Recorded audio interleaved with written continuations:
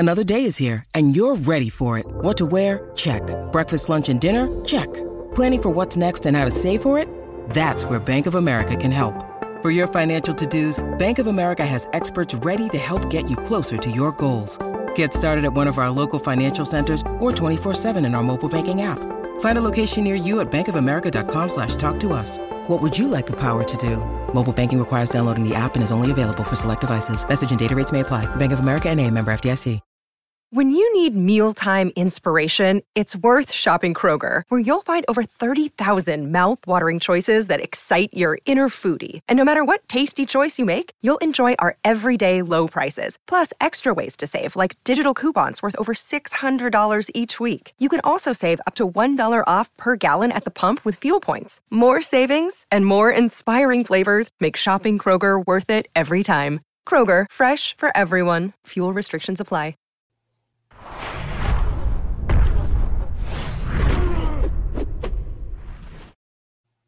Lions only, indeed. Yes, you're looking at me, Brian Campbell, the BBC, with that BDE, just moments after the conclusion of Jermell Charlo, Brian Castano, part 2 in a Showtime triple header main event for the undisputed junior middleweight championship of the world. This is your instant analysis from Morning Combat.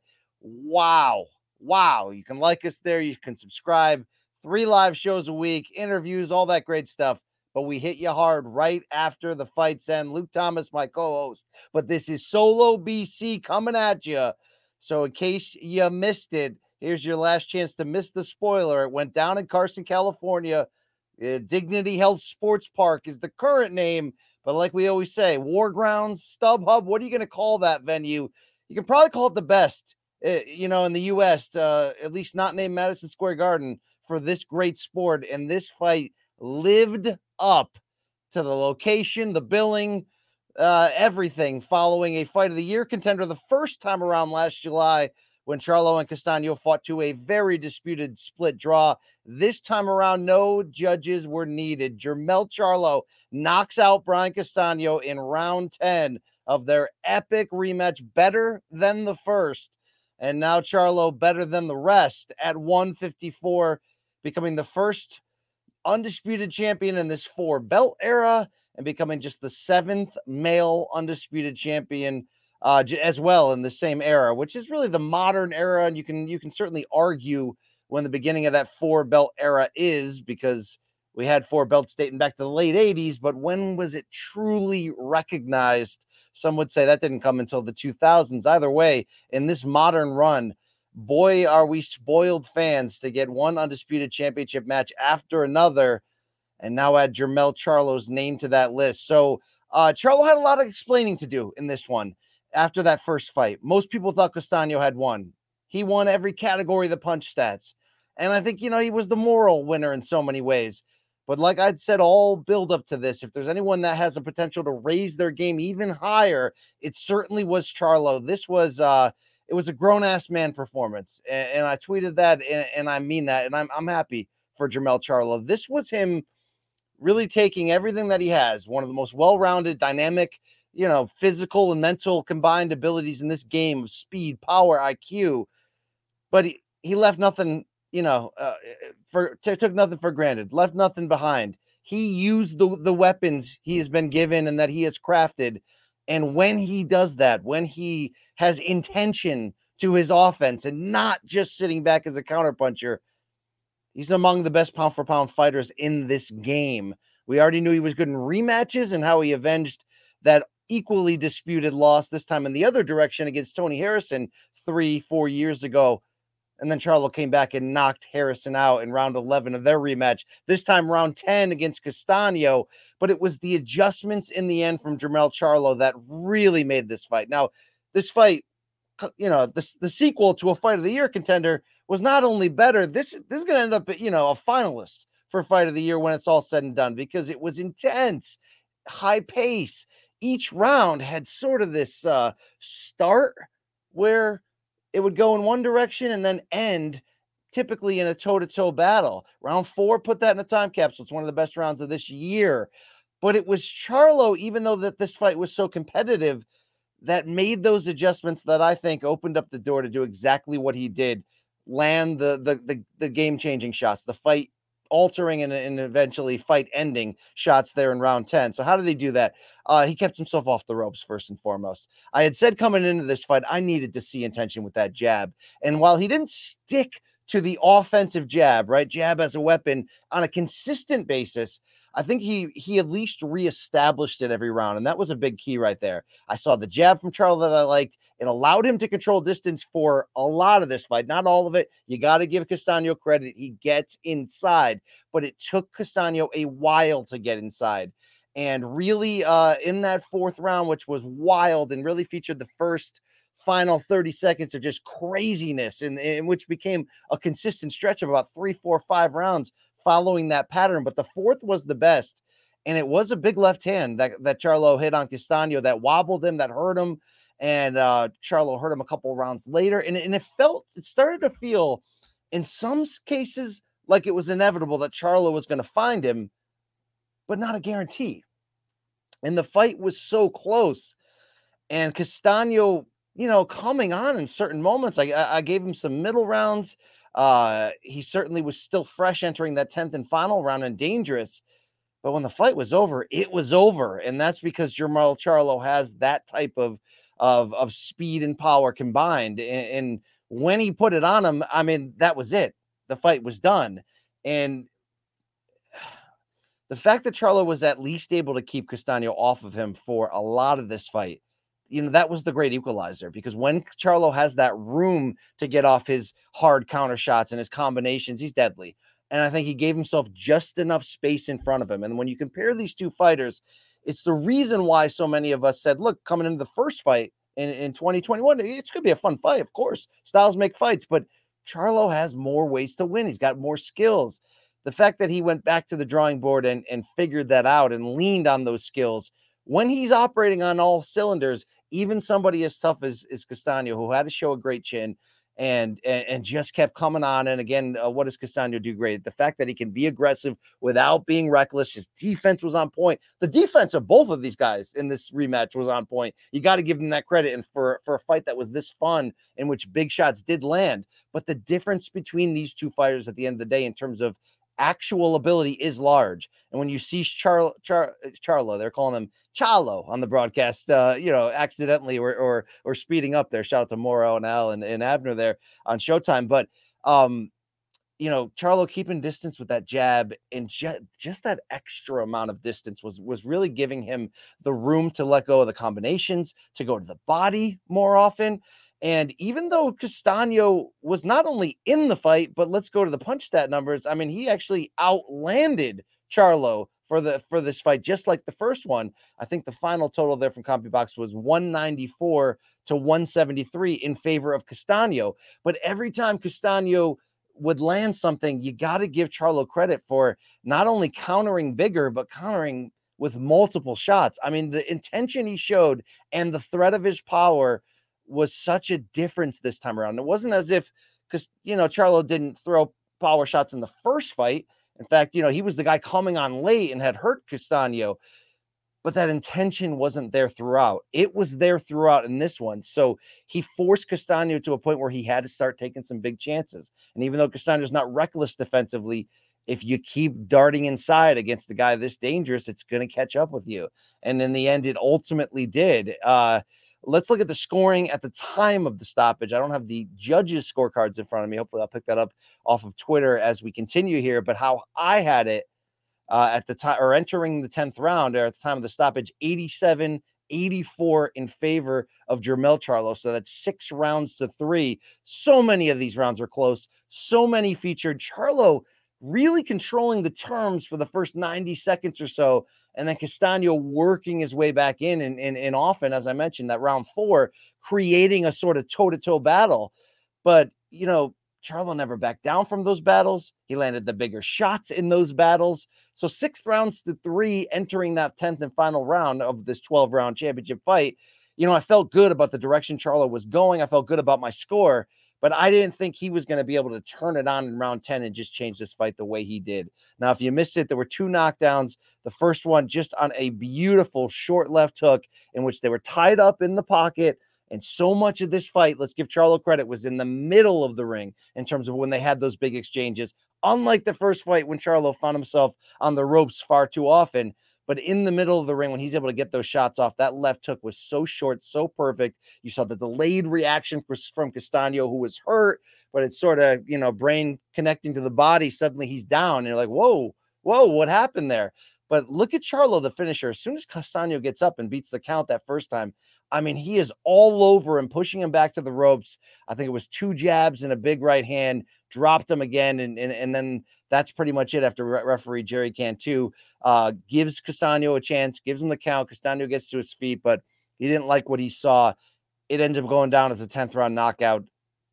This is if you've been following Charlo for a long time, and there's been different iterations, right? Like when the Charlo brothers hit the scene originally, Jermell was the boxer of the two. Jermall was the bigger one, the bigger puncher. Those roles have sort of at times shifted because Jermell went on that knockout stretch at 154 where he's just giving it to people. I mean, that one punch against Lubin, right? The destruction against Hatley. So there's been times in his career where Jermell Charlo was too safe and too much of a boxer. There's been times when we started thinking about him as a knockout puncher, but when he has this much intention and is this much dialed in. I mean, I think if you saw him on Friday's scale, he came in 152 3/4 pounds for this 154 pound title bout. So he put in the time in the gym, and he really put in the time mentally. You can see not just the strategy with trainer Derek James, but basically no BS. There was nothing getting in his way this time around.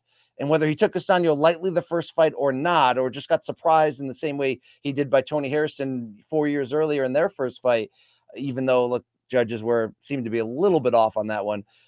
When he puts it together, this is why you throw him pound for pound votes. And he's been near and around that top 10 pound for pound, but seemingly with the exception of Mike Coppinger's list, hasn't been able to break in. This might be that fight because Castaño, unbeaten coming in, had pushed Erislandy Lara to the limit in a draw, had pushed Jermell Charlo, and then visibly we thought he had beaten him in their first fight, but had the disputed draw.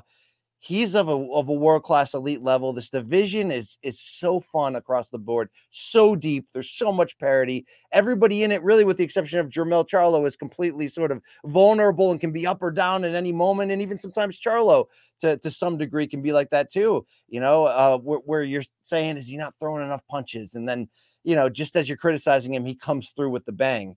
This was that thorough, complete performance against an elite foe that at times, you think you're going to get from Jermell Charlo, but you don't, and it came back against Rosario to unify titles on that pay-per-view a couple years back and looked like $1 million. I thought even in that fight, he was a little too selective from the outside, but when it was time to go, he landed the big body shot and got Rosario out of there.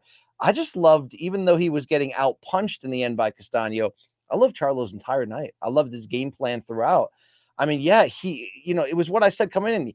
We needed the intention. We needed him to take risks. We needed him, if he had Castaño hurt, to get him out of there. And it's funny because right after that incredible round 4, you had another good round in round 5 where it looked like Charlo may have hurt Castaño twice in that and maybe didn't realize it. So maybe that's the only hiccup in the run there. But even in the rounds that Castaño poured back, and to give you an indication on how I scored this, which was 6-3 entering the final round, I gave Castaño 5. I gave him 6 and I gave him 9. So even as Castaño is rallying back, I just love that Charlo never broke. He took big shots at times, but he bit down. You never saw the panic in his eyes. You never saw a physical reaction that would give you pause. There was no, he didn't stumble and take a walk. Like this was everything at age 30. What is he? 31, 32, the brothers here. This is everything you would want at this point in his career. It's time for the big fights, one after another, which, by the way, when you look at the coming attractions at 154, it's going to get big here. There's some big fights for him to make. And should he want to go up to 160, like he kind of teased in that post-fight interview, this is his time. This is his time to be this guy and to have no more questions. And this is how you silence your critics. And, the Charlos, they tend to fight with such a big chip on their shoulder, and they take everything personal. Sometimes they're fighting with each other on social media. And sometimes you wonder if they're so about it They're so like they bite down in the buildup to these fights. I mean, you see the look in Jermel's face at the weigh-in and walking into the ring for this one. You know, you wonder sometimes, are they biting down too hard? Is this intensity get them off track? None of that happened tonight. This is who Jermell Charlo is, and he dug in. He knew he was the better fighter coming in. I think he knew in his heart that wasn't the best performance of his the first time around, and he also let Castaño get in on him that first fight far too easily. He wasn't suffering fools in this rematch. And that's not a dig at Castaño. That's just sort of how the Charlos field everyone, whether it's talking trash, whether it's whatever. They are a different breed. They are what they say they are. But when you get this focused a performance to match the great physical traits that they have and the highlight reel knockouts and the fact that even though they are punchers, we saw them on the come up. They can box for sure. This version right now of this confident Jermell Charlo is dangerous as shit because he doesn't waste a lot of punches. His power is absolutely for real. He hits you with those coiled cobra strikes of those counter shots that are so quick and powerful that even if you do see it coming, it can still get you out of there. This guy's nasty right now. And I think it's good. It was good to see Jermell get this moment because I was a little let down by his performance in the first fight in which Castaño overachieved. I'll say that straight up. He overachieved. That fight was fought on Castaño's terms. This time you saw the balance. As much as I would have liked more, jabs, it was this, you saw shifts of it. There were times that he was the aggressor with the jab. There were times he was the counterpuncher. And it really was a well-balanced, well-rounded, complete performance. And really the best of his career when you consider the stakes, the opponent. Yes, he's had flashier knockouts in terms of, the one shot against Lubin all those years back. But, dude, this guy's sick with it. And look at the names that he adds himself to in this modern history. So I said he's the 7th undisputed champion in the 4-belt era. So that means, Bernard Hopkins, who became the 4-belt champion when he knocked out Oscar De La Hoya at middleweight in 2004, all 4 belts. He was the first. Then Jermaine Taylor beat him. He was the guy. Then it was Terrence Crawford a few years later at 140. Then Usyk at cruiserweight.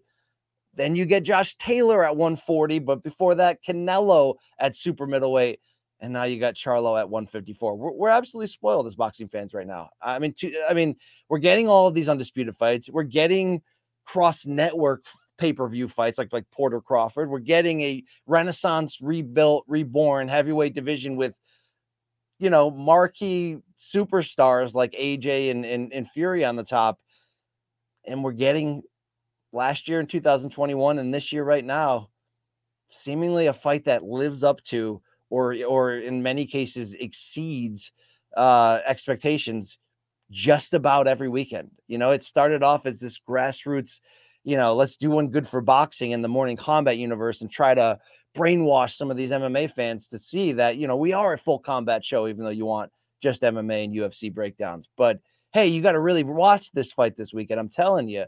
We played that song a few times, played that hit, and I almost want to pinch myself because you're waiting for that other shoe to drop as a boxing fan. And for most of my professional boxing fandom years, when I'm this dialed into the business and the everything, it's been an every other year thing, and I do that bit for you a lot, that joke, but it's true, like 2013, best year ever, 2014, suck the horn, 2015, the PBC launch, it's crazy, it's national television, 2016, that was really bad, 17 was great, I mean, that's the game, that's what it was, but now we're on 2 in a row, and it's this new generation of hungry fighters who want all this damn smoke. And we're transitioning out of the Manny Floyd era, even though Floyd's still trying to fight exhibitions. And, Manny just lost the Filipino presidential election. And I firmly believe he'll be back at it before you know it in the boxing ring.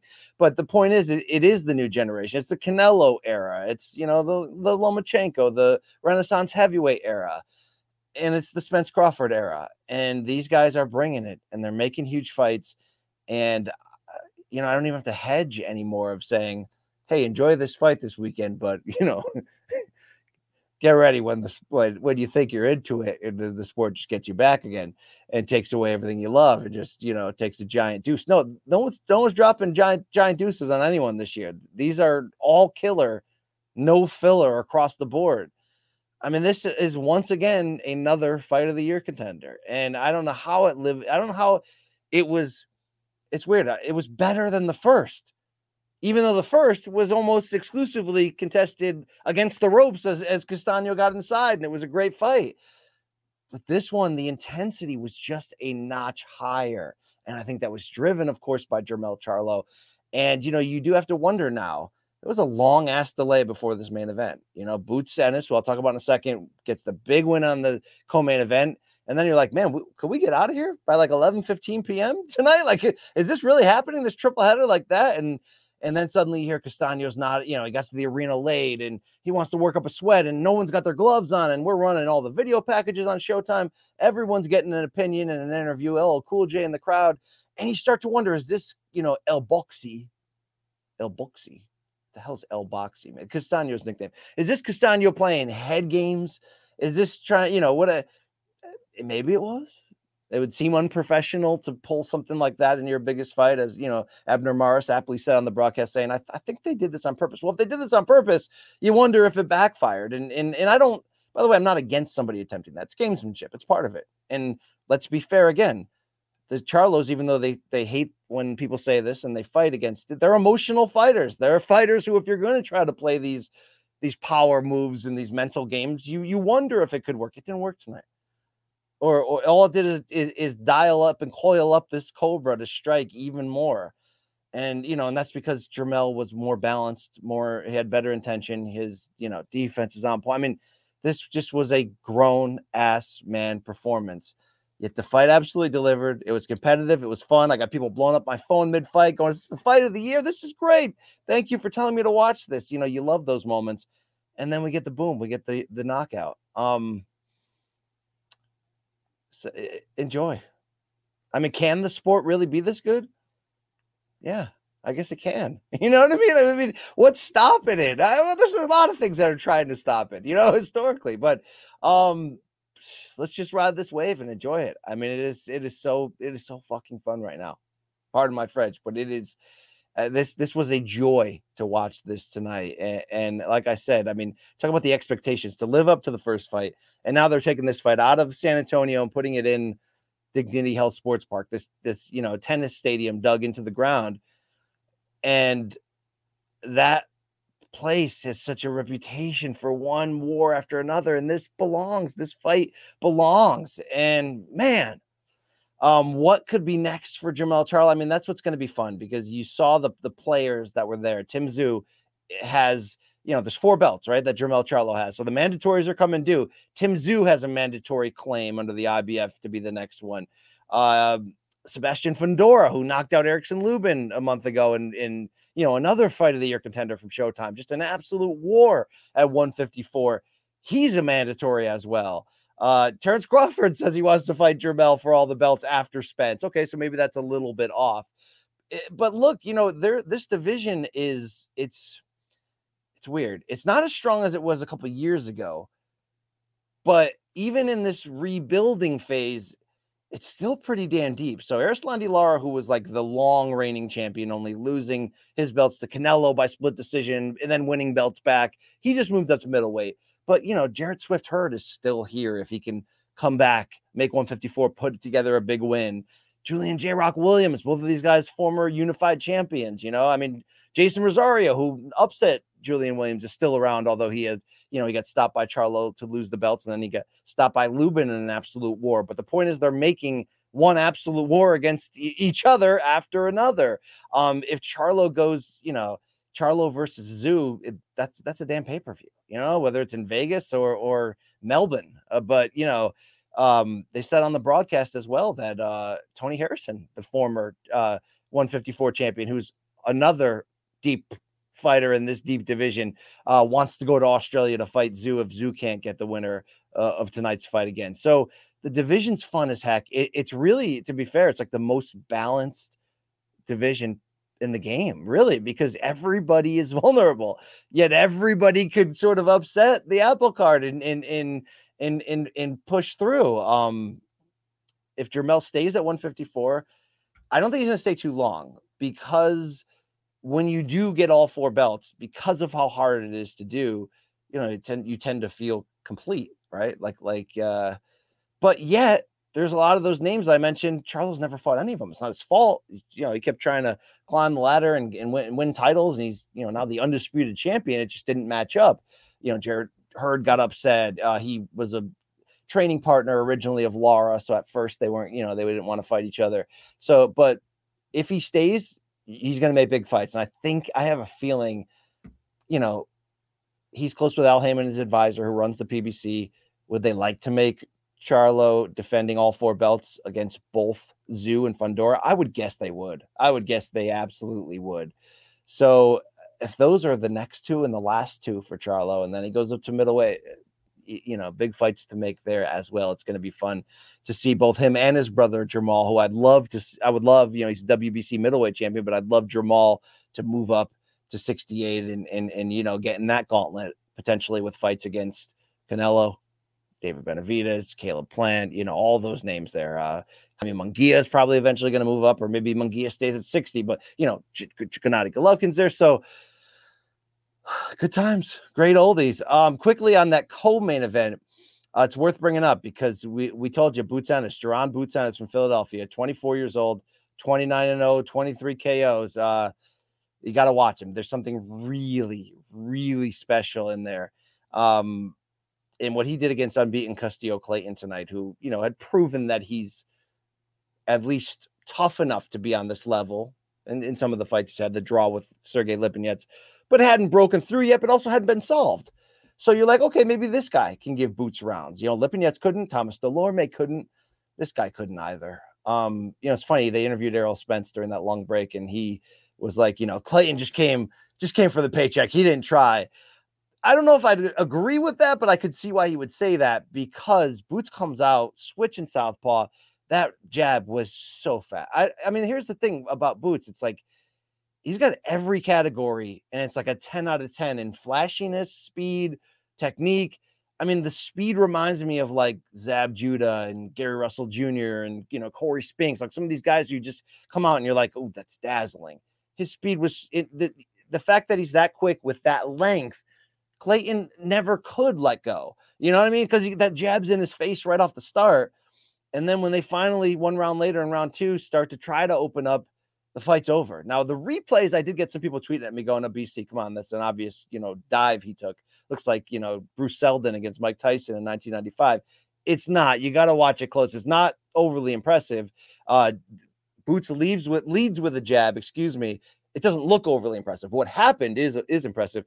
Leads with the jab, gets blocked, comes right back with a looping right hand that Clayton kind of turned his head to try to get away from, and he catches it right in the upper temple / side back of his head.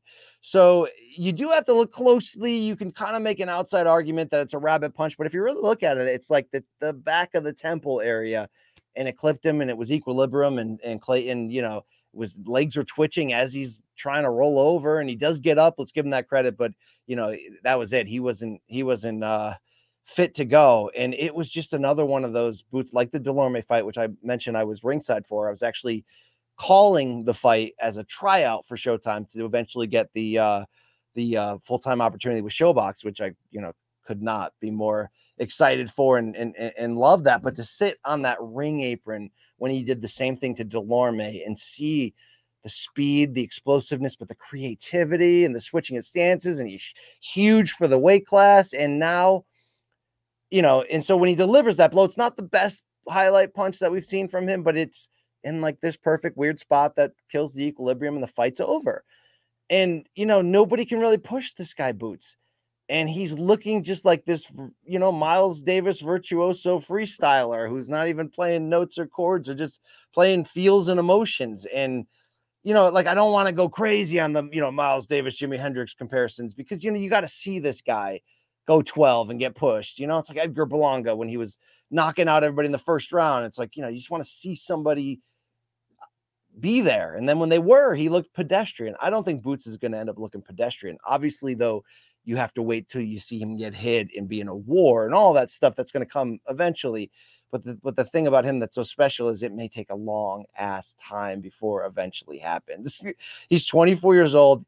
and he is as dynamic a fighter as I have seen in my entire run covering this sport at this level. I mean, this, which is, 12, 13 years. I mean, depending on when you want to define when I officially started covering boxing on a national level, but more than a decade, I've never seen anyone like this. There's a Roy Jones feel to it because it's just so unique and different and abstract. And, but the best part is he's 24, he's already 29-0, and he just secured the number one contender spot to become the mandatory for Errol Spence. Now, that doesn't mean it's going to happen next. Spence has, trying to make the Terrence Crawford fight, which is arguably the biggest and best fight you can make in the sport, along with Fury versus whomever, right? Usyk, Joshua, whomever.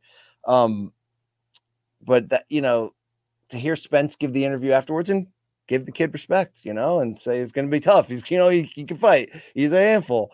To know that we're probably getting Spence Crawford next. Keith Thurman's still a playable, unlockable pay-per-view character. Even though Sean Porter retired, and I did believe him and do believe him, and if Sean Porter's going to stand by that, I mean, he's a man of his word. I just feel like Sean still has so much that I'm starting to wonder. And this is an inside news of me talking to him. I haven't talked to him since we interviewed him that time in Dallas for the Spence fight, but I just feel like you could get Sean Porter back in there for one more big one. I wish Sean Porter was the one who tested Boots first on like the elite super level. I think he'd be perfect in that role to get us the answers that we need. It may end up having to do an in-between fight, something I mentioned the other day. You don't forget you have Eimantas Steniosis, the Lithuanian, who captured the WBA's secondary welterweight championship. He's unbeaten. He's tough as nails. That may be the guy Boots has to go to next just to get a fight, the best fight available to him, right? But the fact that he's now in line to essentially be the mandatory for the winner if they make Spence Crawford next. But what more do you want?